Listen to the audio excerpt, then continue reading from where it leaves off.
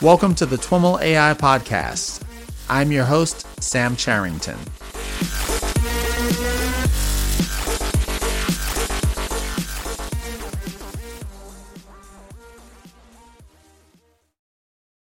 Hey everyone, and welcome to week 2 of TWIML Fest. Super excited to have you all here.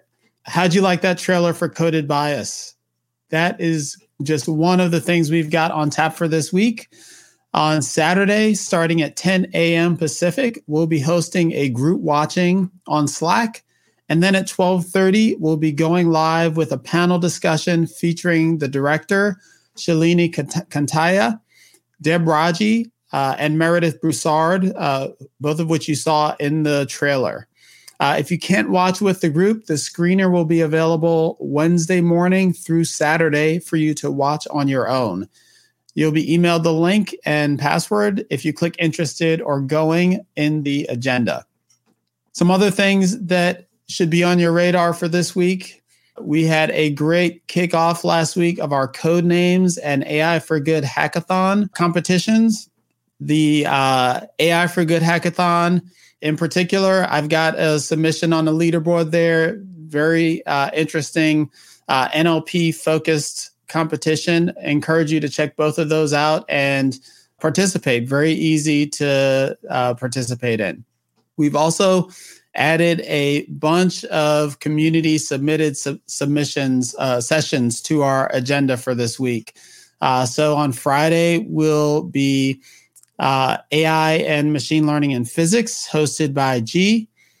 On Thursday, Checklists for NLP Models, hosted by Michael.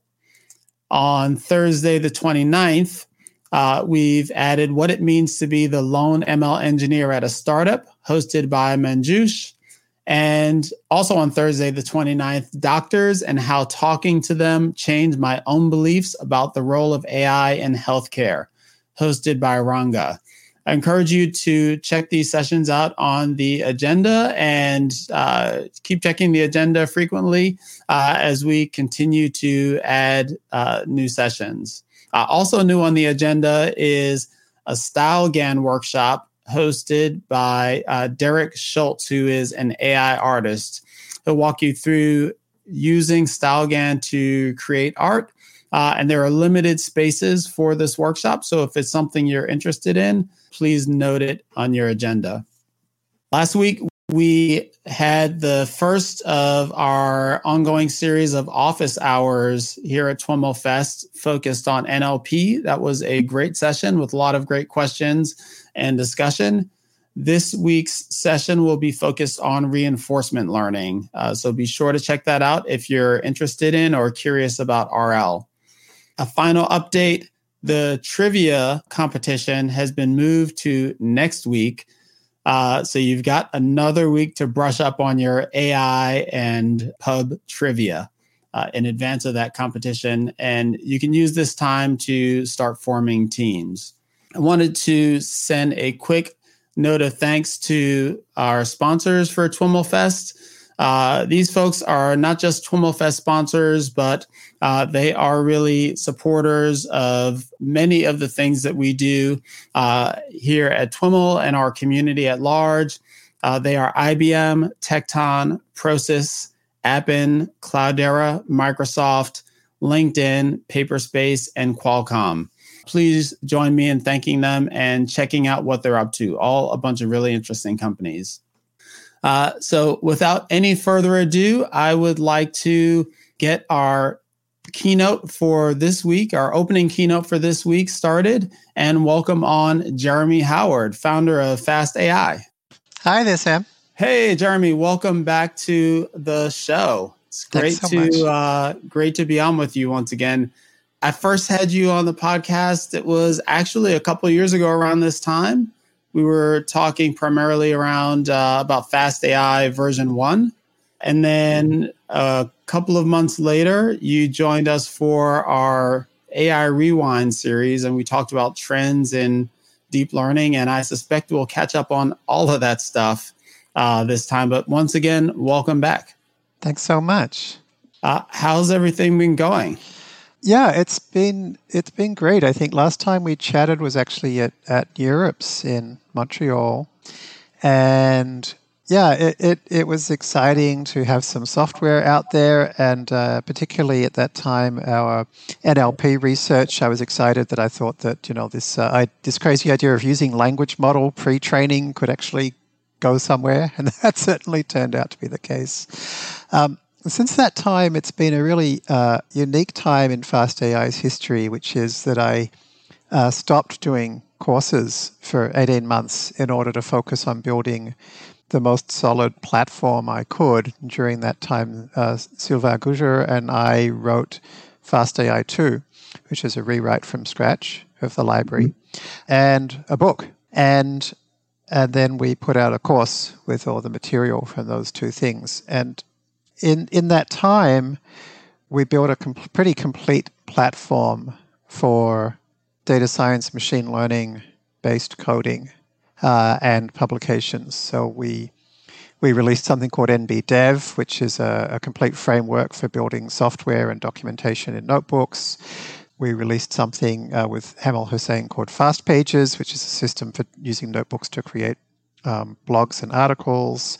We created FastDoc, which is something for using notebooks to write publication quality books, which we use to write our book.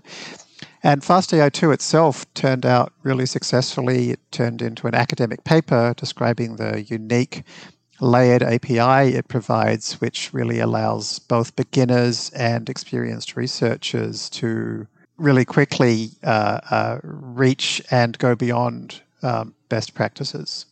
Awesome. Well, we will touch on a bunch of that in more detail, but before we dig in, I'd love for you to spend a few minutes kind of level setting everyone on your background. We've gone through your background in the prior interviews. I tend to remember it as you were a McKinsey consultant at age 12, you joined Kaggle at age 14, and then you founded 3 deep learning companies by age 16.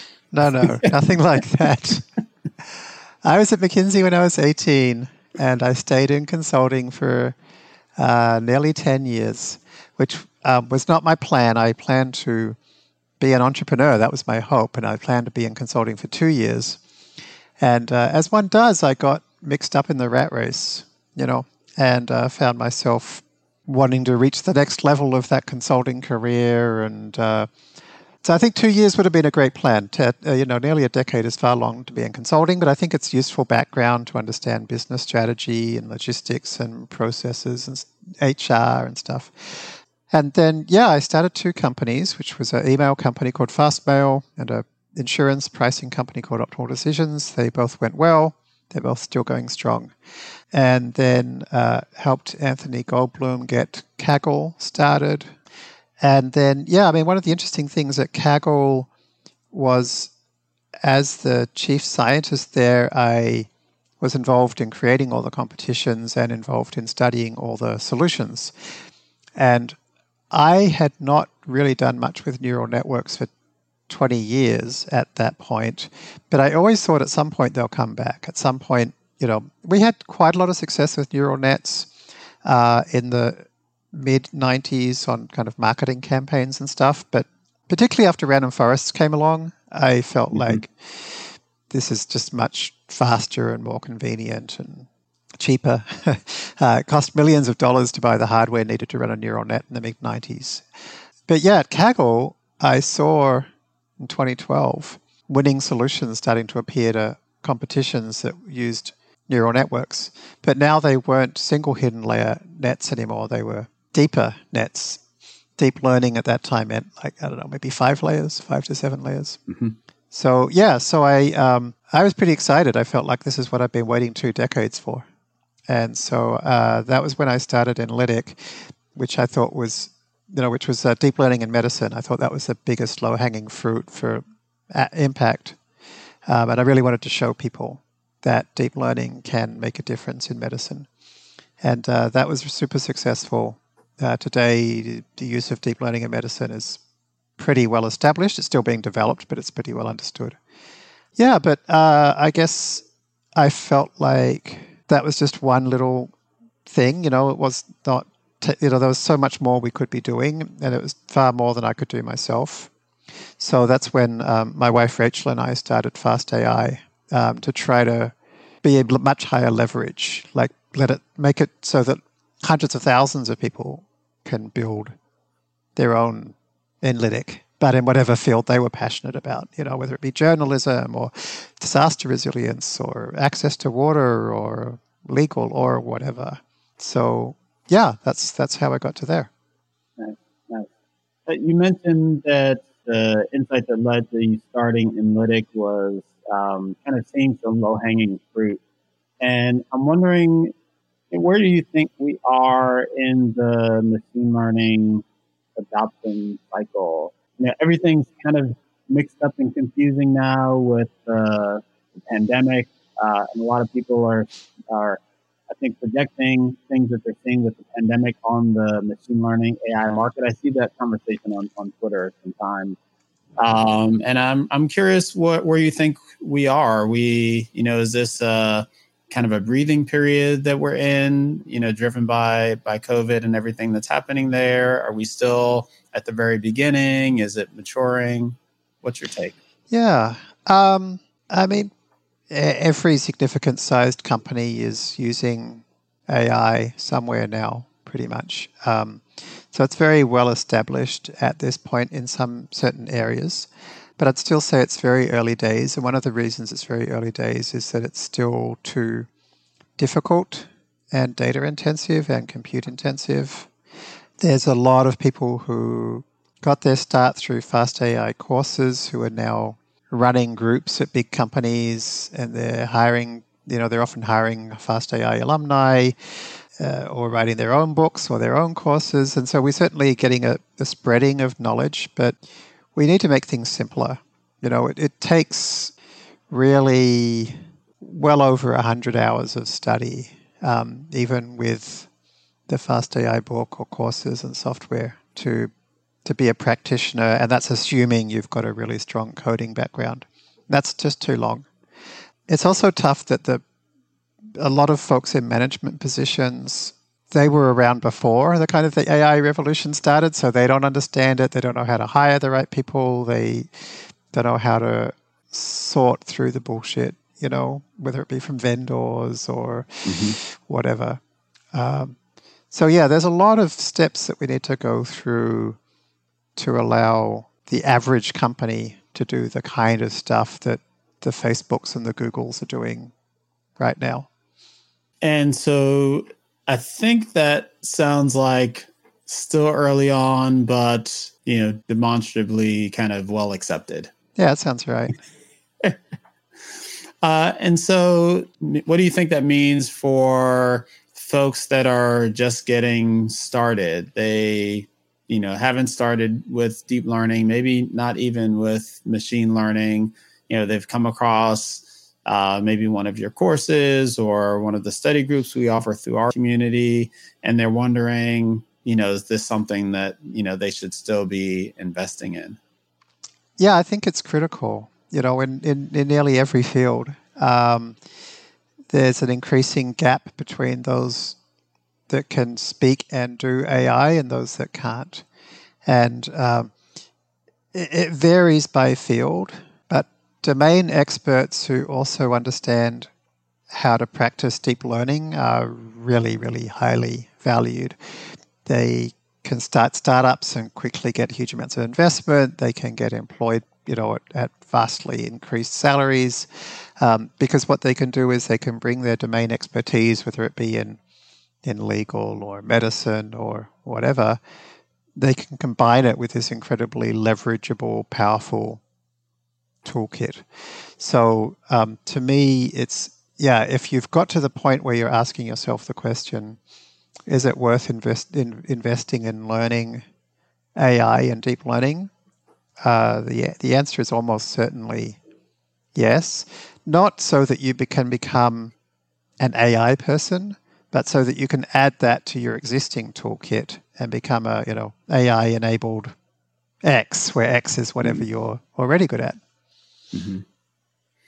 So you've mentioned kind of a bunch of things that are new with Fast AI and some of the things that you've worked on. Let's maybe, dig into the latest version of the library. And, now that that's out in the market and you've kicked off courses with it, you've written a book about it, how's that going? It's going great. I love hearing about all the stuff that people are building with it, so I have an alert set up to tell me every time somebody publishes another paper that cites FastAI, the library, and it's a continuous stream of cool stuff, particularly in the bioinformatics and proteomics kind of space. FastAI is kind of huge, particularly people combining it with ULM-Fit, because FastAI certainly provides the most capable ULM-Fit implementation.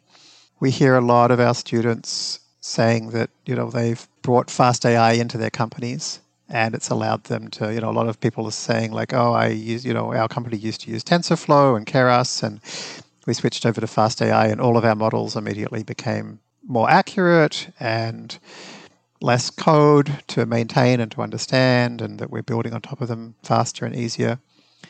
Also because, this really important thing, which is it's a layered API, so you can go deeper and deeper and deeper, and at every point there's a delightful API for you to use. We're seeing more and more people becoming experts at the deeper levels of those foundations and are able to contribute pretty substantive foundational improvements to, for example, there's a computer vision library, which is entirely GPU accelerated, that we wrote from scratch. And, people are adding in new augmentations or improving the computer vision primitives. It's really fun. It's really exciting to see. Mm-hmm. And it was last FastAI V1 that was a rewrite from TensorFlow to PyTorch. Is that right? Yeah. So FastAI V1 was a pretty simple, relatively thin layer where the course had originally been a TensorFlow. Well, it's originally a Theano course, and then it became a TensorFlow and Keras course. And we moved part 2 of the course to PyTorch because trying to do the research level stuff in Keras was just too clunky. This is just when PyTorch came out.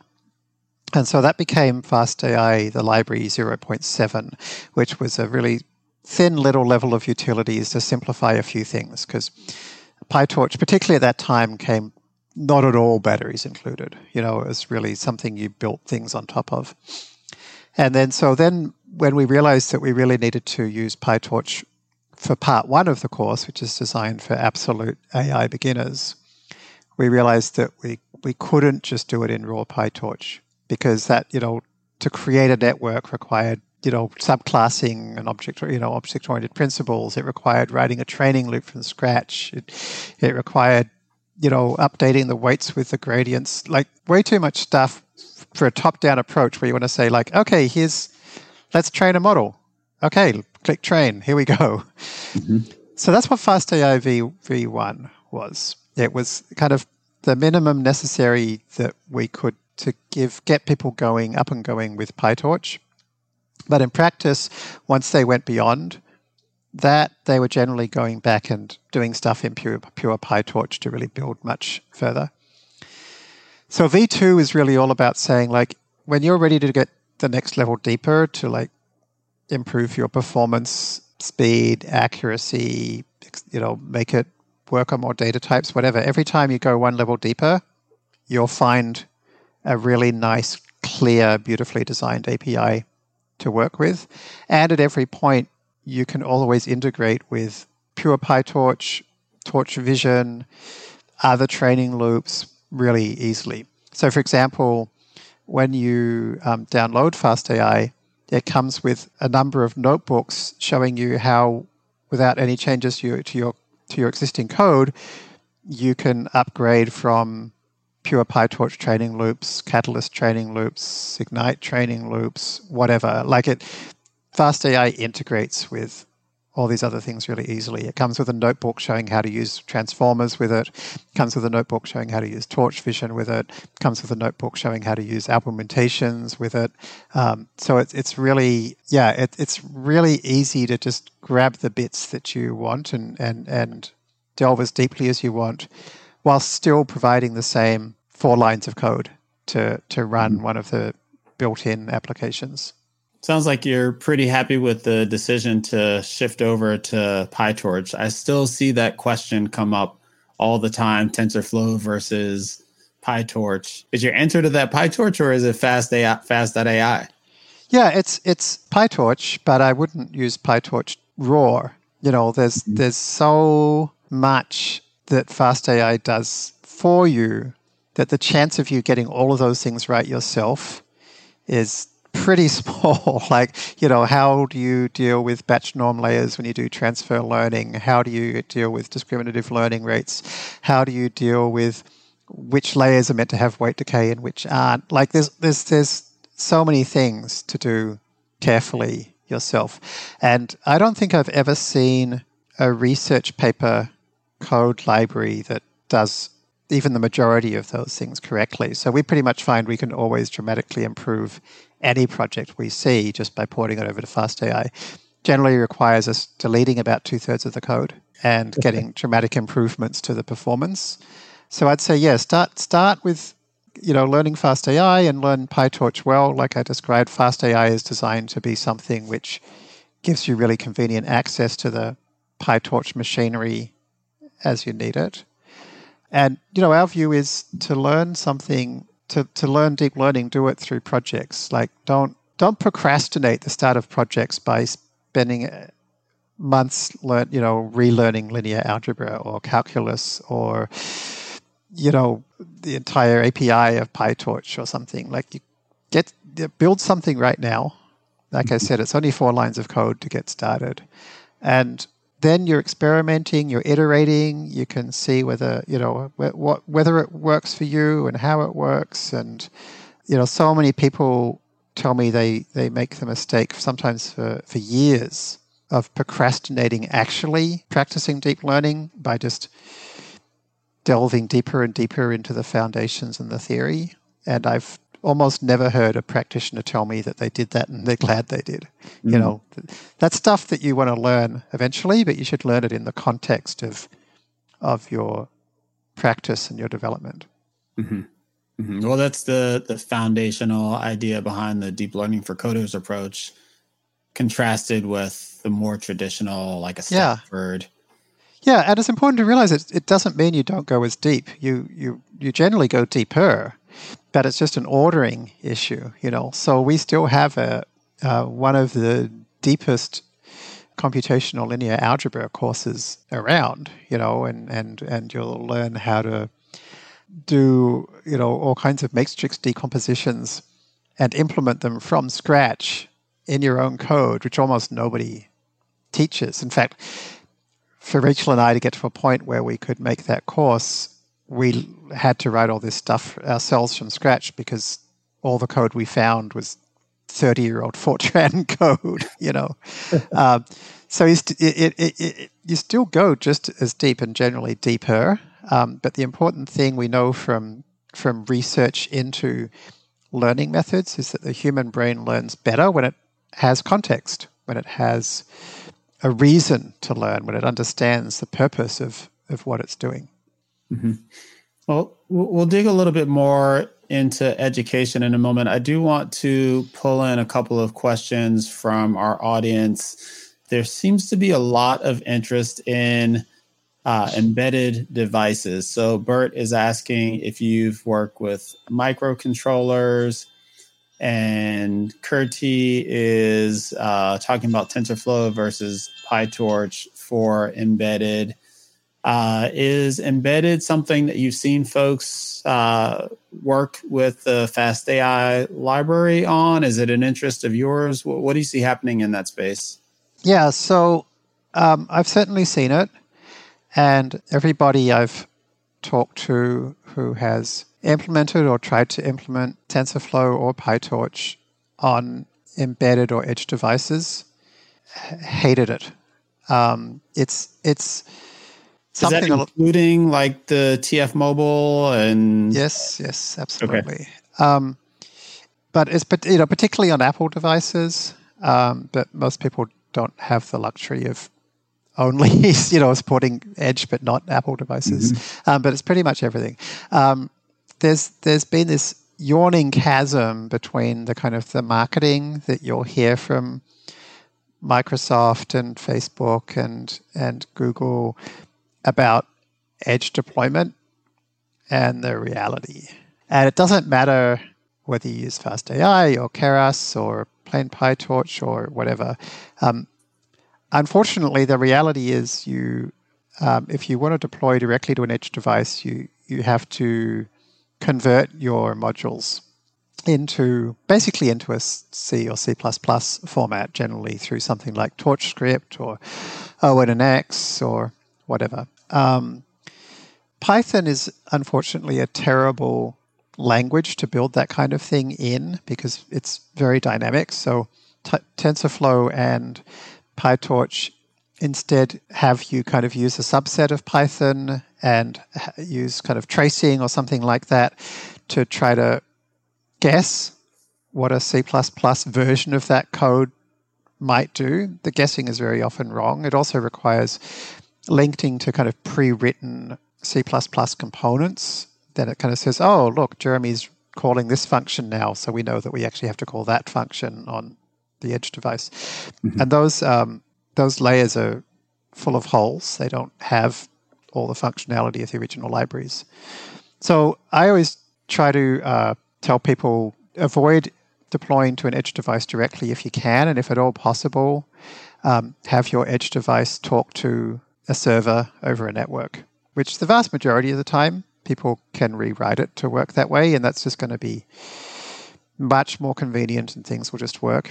If you're going to do things in embedded or Edge devices, just be ready for like a many month, if not many year journey. You'll find that the libraries don't really work. They're full of holes and problems. They're not fully documented. It's really a mess. And it doesn't matter what you trained your model with, whether it was FastAI or a pure PyTorch training loop, or you used Keras with TensorFlow or whatever. By the time it's trained, you end up with just a regular module. There's nothing FastAI specific about the thing that you've trained. So train things in the most convenient way you can, and then be ready for a nightmare of trying to convert that into something that your embedded or mobile device will be able to run. So you've kind of just gone through this iteration of all of the things that you work on, the courses, the library. What's the thing that's most exciting for you right now? Oh my gosh, I don't know. Like everything. I mean, one of the things I'm most excited about is MBDev, which is not even AI or deep learning specific at all, but it's like just being able to write software in a literate exploratory programming environment is wonderful. And I'm currently doing the V2 rewrite from scratch of NBDev, just like I did a rewrite from scratch V2 of FastAI. I kind of like to, for me, V1 of things is the bit where I kind of see that it works and see that people like it and get it out there. And then V2 is like now with everything I know, what would I have done differently? So that's one of the things I'm most excited about. Yeah. NBDev grew out of the previous rewrite of the FastAI library. Is that right? It grew out of FastAI V2. And it actually kind of grew out of the earlier Part 2 course. So we did a Part 2 course where we basically rewrote FastAI V1 kind of from scratch as the course twice. Once in Python and once in Swift. And the bit in Swift was with Chris Lattner and his team from Google. And in the process of kind of rewriting it twice, we made it a lot better. And that was all done in notebooks because notebooks is such a good way to both to teach and to experiment. And so as we did it, we needed a way to turn those notebooks into libraries that we can like import into the next notebook so we can like move on to week 2, week 3 and so forth of the course. So we started building something at that time, and that worked really well. And we built a version of it for Swift as well. And it became clear during this time that, I've been coding for well over 30 years, pretty much every day. And I've always been fascinated by the idea of literate programming, as Donald Knuth described it, this idea that you could kind of write prose, that we could kind of write something designed for humans and end up with something that machines can interpret. And I was also always very interested in environments like Mathematica, where you can kind of have things that were more interactive and more multimedia, and it included kind of collapsible hierarchies of things you could scroll through and look at. But none of those things ever quite worked as well in practice as I hoped, and I always ended up using, Visual Studio or Delphi or Vim or whatever. But then suddenly I was finding I was writing stuff in notebooks, and it was everything that I'd wanted for decades. So Sylvain and I decided to step back and see if we could actually make FastAI v2 entirely in that way. Yeah. And could we write the entire book, an actual published O'Reilly book, in that way? And the answer was yes, we can. And so that's how NBDev came along. And it's suddenly created this rapidly growing large community. And it's super cool. And so V2 is actually going to create a whole ecosystem where any NBDev project can link to any other NBDev project and kind of get all of its documentation and links and stuff like that. And I've also even created converters for the entire Python standard library for NumPy, PyTorch, and so forth to kind of bring them into the NBDev world as well. You just mentioned some of the work that you've done in literate programming, and we're talking about NBDev. Kai is curious, where does this all go? And do you push literate beyond NBDev, or is maybe NBDev 2 the next step in what you're doing there? Right. NBDev v2 is what's beyond NBDev. It's this kind of, it's this ecosystem of NBDev projects. It's also, hopefully bringing FastDoc, the book writing system, and FastPages, the article system, and NBDev programming libraries more together. And, also with NBDev, I'm the rewrite is doing for NBDev what I did for FastAI and what Sylvain worked on with me on FastAI, which is to bring a layered API to NBDev. So there's going to be ways that you can plug into NBDev to create your own different NBDev functionality. So hopefully we're going to see NBDev keep growing and growing. And at the moment, it's kind of something which mainly people in the deep learning community are familiar with it. And hopefully we'll see more and more people from just general programmers building stuff with NBDev too. Mm-hmm. If I remember correctly, our first conversation, this would have been, again, October a couple of years ago, 18. You had just announced that the library would be rewritten and that you would do that all in notebooks. I think you were some of the way there because you had made some progress on the course, but hadn't pulled all that stuff out into NBDev. And I'll be honest, I was skeptical that it would all work. But, I'm curious, what are the, you've talked a little bit about what some of the, what you like about those environments. Are there, drawbacks to that approach? Do you expect to see it, taking off more broadly? Are other folks, using NBDev to do interesting things? Yeah, I mean, there's certainly a lot of folks using NBDev now. I don't have a list off the top of my head, but I'm seeing a lot of pull requests from different companies and a lot of people on the forums asking, questions about it, which are very clearly showing that they deeply understand it and they're using it. And the challenge is it's directly against the kind of overwhelming direction of Python coding, which is Python is moving much more towards trying to become a static language with things like MyPy, or even things like TorchScript and PyTorch tracing. these kinds of things only support a subset of Python, a static, a non-dynamic subset of Python. And so increasingly, I'm hearing people who kind of consider using the dynamic functionality of Python to be bad, whereas to me, like, why would you use a dynamic language which pays a big price for being a dynamic language? Like, it is way, way, way, way slower than any static language, like thousands of times slower, often at least hundreds of times. So to me, like, you take advantage of that dynamic stuff, of meta programming, meta classes and decorators, and make it sing. And NBDev really is about making that environment work well, because Jupyter notebooks are truly live code. So when you do tab completion or whatever in a Jupyter notebook, you're seeing exactly what's available to you because it's an actual real live code object that you're interacting with. You don't have the guesses and hackiness of like MyPy static analysis or something like that. So everything we're building is around that. So we also have this library called FastCore, which is a kind of suite of core pieces of functionality that one would want to when you're in that kind of framework.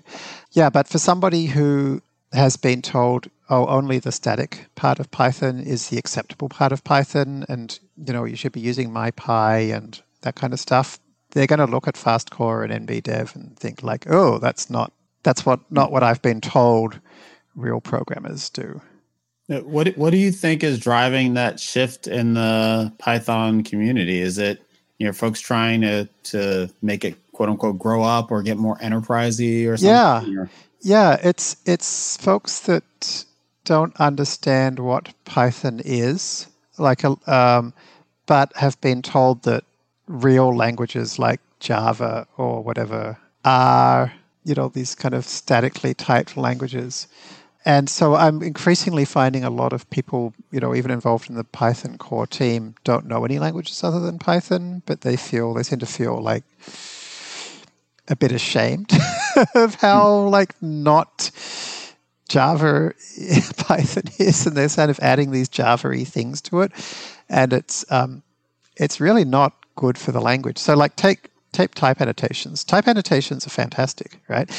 And in a dynamic language like Python, you should be able to do wonderful things at runtime with type annotations, which we do. We provide a Julia-like multiple dispatch system in FastCore. We provide automatic casting of types based on type annotations in FastCore. There's a lot of stuff we do with type annotations. But Python has almost no functionality for using these types at runtime. And when you look at the actual mailing lists, everybody's only talking about static analysis with these types, which I just find crazy, because you can't do it properly, and to do it even vaguely properly, you have to turn Python into a language it's really not, and then you end up with just a really slow version of Java. And not only slow, but a really clunky version where you have to explicitly annotate everything with types, whereas every other language is moving away from that to doing automatic type inference. And in Python, we don't need it because we can actually do things at runtime. Mm-hmm. Now, you're a bit of a aficionado of languages. We've talked and you've referenced APL in the past. I remember when we were first doing the study group around the course, there was a conversation happening in our Slack about how your choices for variable names were unusually terse. And someone observed that you were very deeply involved in the Perl language at some point, and that maybe had something to do with that. And about maybe a year ago or so, you got really excited about Swift, and we talked a little bit about that, rebuilding that not the V2, was it? The versioning around the courses in the libraries confuses me sometimes. It was the part 2 of the V2 course, I think. Part 2 V3, I think. But yeah, anyway, I know what you mean. Yeah. So part 2 of that course, you rewrote in Swift, and we got a couple of questions here about kind of where you see the whole language landscape going. Curti's asking, what do you think about Julia and Swift for TensorFlow, or Swift for TensorFlow? And Pablo is curious, are you planning to migrate completely from Python to Swift in FastAI? You talked a lot about some of the things that you like about Python, and you certainly built quite extensively on it. Where do you see all that going? Yeah, so Python is definitely the best language for deep learning right now, but it also definitely won't be in the long term. The limitations of the language are fundamental limitations in the design. I mean, I shouldn't say they're limitations exactly. They're constraints built into the design. And so we have things like the global interpreter lock, which means that multiprocessing, or really multi-threading, is incredibly painful. And to do it with any reasonable amount of performance is very complicated and very verbose. And very hard to debug. And, multiprocessing is just such a fundamental thing now with, multi-core processors we all have, and particularly GPU, which you have thousands of things going on at once. Yeah, it's so I'm certainly looking for what the future is, but that's years away. But I want to be ready for it. Swift, it was a huge blow that Chris Lattner left Google. Mm-hmm. And, that didn't kill Swift for TensorFlow, but it certainly injured it deeply. He was really driving so many of the best ideas there. So I still hope, there's still some great people working on that, and I hope it's going to be terrific. But I'm certainly not as enthusiastic as when Chris was there, for sure. Julia is the other really interesting language in this space. Swift and Julia both as languages are fantastic languages, and they both have what's needed for whatever the next post-Python language will be. It's early days for Julia. It's early days for Swift as well, particularly Swift outside of kind of iOS programming. It's at the moment, it takes quite a long time just to run a Julia process. It takes a huge amount of memory. These are not but the good thing about Julia is these are not fundamental limitations in the language. They're things that can and are being fixed. The really cool thing about Julia is that nearly all of Julia is written in Julia, which unfortunately is not where Swift is. It's certainly not where Python is. Python, almost nothing's written in Python. When you're doing data science, everything you do is hitting Fortran or CUDA or C code straight away. Mm-hmm. Julia is amazing. It's a little scheme parser that's kind of converting what you write in Julia into something that gets fed to LLVM, and then really everything is built in Julia, which I think is super cool. Mm-hmm. I'm glad you have nice things to say about Julia, because Julia does have a very vocal group of supporters.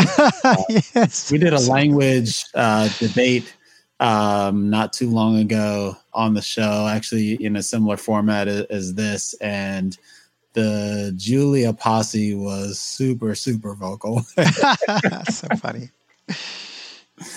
It's kind of like Lisp people used to be, So for a while, a lot of the interesting things that we would talk about when we connected were things that were happening super low down in the kind of the deep learning stack. Like the last time we spoke, we were talking about, or the time before that, we were talking about things that you might think of as kind of minute details, learning rate cycling, and dropout schemes and optimizers and things like that. Chandra is asking, what do you think are the most interesting deep learning research areas right now? Is it still like super low in the, trying to figure out how to make training work at a basic level, or are there other areas that you're looking at now and seeing as being? Yeah, unfortunately, there hasn't been much more development in that low level stuff. Dealing with those kind of hyperparameters is still more clunky than it should be. Mm-hmm. Unfortunately. And there's still very, very, very few people doing research in that area. It was really Leslie Smith was the guy who did nearly all of it. The thing I've been most excited about recently is self-supervised learning. So it's kind of taking these ideas from ULM fit around like language models, which kind of became GPT and GPT-3 and BERT and so forth, and thinking about doing similar things in other areas. And so self-supervised learning and contrastive loss is allowing us to do more with less. We can beat previous state-of-the-art results with 10 times less or even 100 times less data. And I think that's very exciting. Are there examples outside of language models that you think are interesting showcases for where self-supervised is or the opportunity is? Absolutely. Yeah, absolutely. We have a paper hopefully coming out soon that shows how that kind of approach can dramatically improve microscopy super resolution.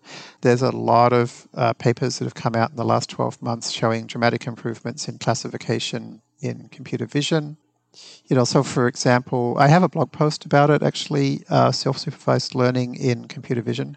If you look at our ImageNet and ImageWolf benchmarks, the leaderboard, all the top ones in the leaderboard are now using self-supervised learning.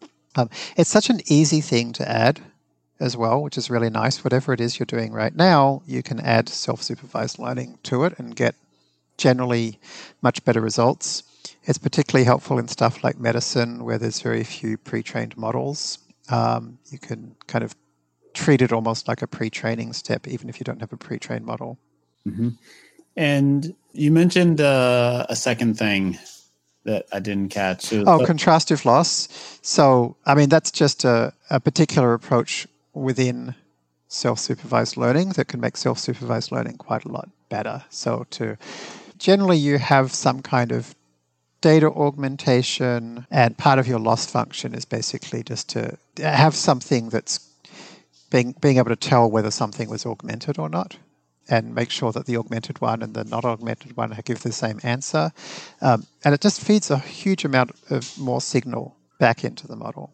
And again, it just means you can use orders of magnitude less data for the same or better results. Mm-hmm. The most recent version of the course been out for a while. What kind of feedback are you seeing from the latest iteration? It's been amazing, actually.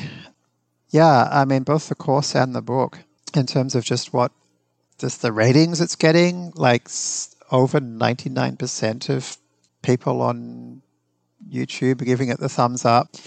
The book has 5 stars on Amazon. And it was also cool. I sent the book, along with some of the folks at O'Reilly, sent the book to a bunch of really big names in AI and ML, and nearly all of them sent back a review. And yeah, it was great to see like people I have admired for decades writing how much they loved the book. It's people obviously we know they love the content in terms of the top-down approach and the very kind of thoughtful to students, very empathetic approach to teaching. But I also like to hear back just people are really appreciating the time we put in to just stuff like formatting. Not just the paper book but the ebook as well. Like the images are super high quality. The code, you can copy it out of the Kindle version. That's pretty amazing. The whole thing's in color, and the paper book's all in color. The index is really carefully put together. This is one of we and O'Reilly tried really hard to make it the best we can make it. And so when I hear back from somebody, like for example, chapter 4 is this. It's something I've been working on for years, which is basically starting with nothing at all and saying, how would we build something that can do MNIST? And you start with like 0. And try to make it that at every step, it's like, we start with something that literally just takes the average of the pixels for the 3s versus the 7s and figures out which is closer to the average. And then gradually works away from there until by the end of the chapter, we have a actual deep learning model and a training loop and a data loader. And yeah, somebody just kind of left this feedback saying like, I can't, this just feels like you've taken decades of study and distilled it down into a single chapter. And I was just like, oh, I'm so glad they noticed, because I rewrote that chapter literally dozens of times, and it's based on things that I've written previously dozens of times over many years. So yeah, it's been great when people appreciate the hard work. That's awesome. What's next for the course? Nothing's decided. We need a new part 2, obviously, which we still have about half the book to cover in the course. So we'll be covering the other half of the book, but hopefully also covering some stuff that didn't make it into the book as well. So it'll be, the more advanced, deeper dive into architectures and other more detailed topics. Yeah, I'm curious your take on, so you've got an array of courses at this point. There's the machine learning course, which maybe is integrated back into... That is now officially obsolete on the whole. Yep. That has been integrated back into deep learning for coders. And the NLP course as well, is that... it hopefully by the time we finish part 2, it will be. Except the NLP course has kind of pre-deep learning NLP stuff around like topic modeling approaches and so forth, which you kind of need to know in order to pass an exam, or maybe even to like get through an interview with a pre-NLP, modern NLP interviewer or something. So that's why we taught it.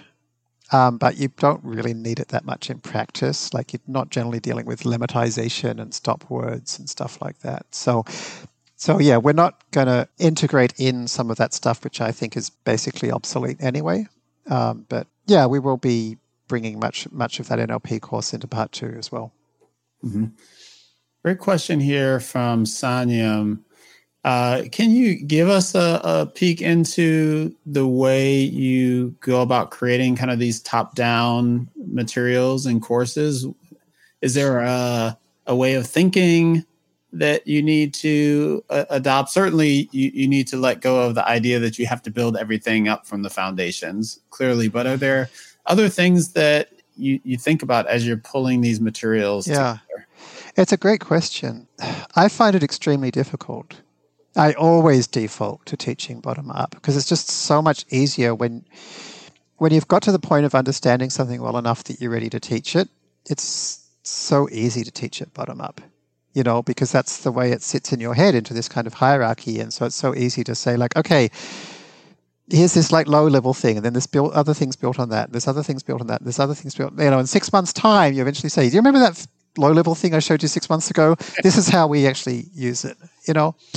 And my wife and I talk about this all the time because we both struggle with this. Is that it's so much harder to teach top down, and so we often have to like tell each other off. Say like, "Oh, what do you think of this article?" We're like, "It seems pretty bottom up," and it's like, "Oh, yeah, I suppose it does," but you have to come up with the junior version of the game. It's like, how do you show off a complete end-to-end thing that doesn't require all the knowledge? And often that does require, writing new software. It requires writing new approaches. Sometimes it requires fundamental research. It's really, really difficult. Mm-hmm. Yeah, I'd love to hear you talk a little bit about community and what that means to you. I remember a tweet that you posted, I don't know, it was maybe a few months ago, where you shared a screenshot of your Fast AI community stats. And all right. As an example, I think, of articulating, conveying just what goes into kind of building and maintaining a community. I've got so many questions, starting from why do you do it? What does it mean to you? Where do you see the role of community being in what you're building around Fast AI?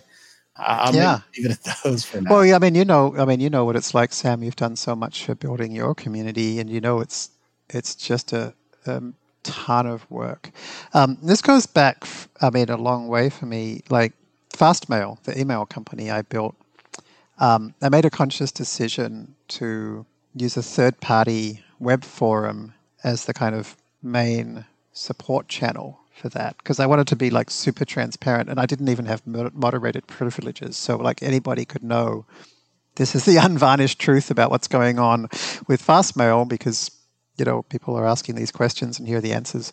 And over a period of some years, I had something like 100,000 posts on this forum, and it was absolutely the most bustling community for email discussions in the world. And yeah, I mean, having a forum like that, it's so important because otherwise you kind of live in this this world in your head. You don't know how people are using your software. You don't know if it's any good or if people are liking it. You don't know what problems they're having. So an online community is a great way to keep yourself grounded and to and then it's got this great high leverage thing going on where the more people in your community, the more useful that community is because people are answering each other's questions. And so, I've noticed quite a few of the questions on this today have been from folks whose name I recognize from our community, and they're folks who have helped other people in our community. So, in the end, I think it's great for me. It's great for Fast AI. It helps create this kind of self-perpetuating cycle of helpfulness. I do find it requires a heavy hand around like making sure that people are being kind and helpful. There's definitely a tendency otherwise for the most toxic and abusive members to have everybody else run away, and then you end up with the only people left are the ones who are equally argumentative. So I certainly work hard to, ensure people remain kind and generous and respectful. But it requires very little intervention, but the intervention needs to be swift and direct, Mm-hmm. Maybe switching gears a bit, you got involved very quickly in in raising awareness around masks for COVID and kind of dove into that. Now that we've got some 6 months kind of experience, I'm curious what your reflection on all that has been, and where you see just what that experience has meant for you, I guess. Sure. Yeah, I mean, the experience itself was mainly deeply unpleasant. Masks are boring, and trying to convince the world of something which they don't believe to be true, and not only that, but they think is stupid, is really stressful, particularly in the early days.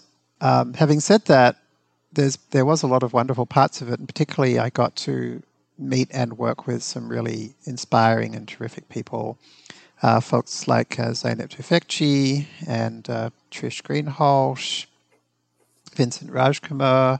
It was cool to become enmeshed in a whole different community, the community of doctors and evidence-based medicine specialists and so forth, and made a lot of friends in that community. And the nice thing is that these people, a lot of them have become pretty famous, because eventually we were very much shown to be right. and now people are kind of saying like, oh, who were the people who told us this? And so I've had numerous newspaper articles written about me and that journey and the people I did it with, and so it's kind of cool to see that appreciation. But overall, it's something I would never want to do again. Especially me. I'm actually pretty introverted, and to have to force myself day after day to do TV and radio and act confident and upbeat and no coding, no coding for months. Didn't really suit me at all, but I'm glad I did it. It was important. And now when my 5-year-old daughter sees people not wearing a mask, she'll say like, Dada, why are they not wearing a mask? I thought you told everybody in the world about them. I'll be like, well, some people aren't listening. Wow. Well, Jeremy, I've thanked you before for all of the work that you do and the courses, the materials you put out there. If you're seeing the chat, there are lots of other people that are grateful for the work you're doing. And you, Sam. Thank you. And thanks once again for, taking some time out to chat and share about. All right. Thanks for having me. Awesome. Congrats on the great event you're putting on. I think this viewing is going to be fascinating of this new film. I can't wait. Yeah, we're excited about it. Thanks so much for participating, and thanks everyone for joining us. And check out the agenda for more TWIML Fests through the month of October. Take care, everyone.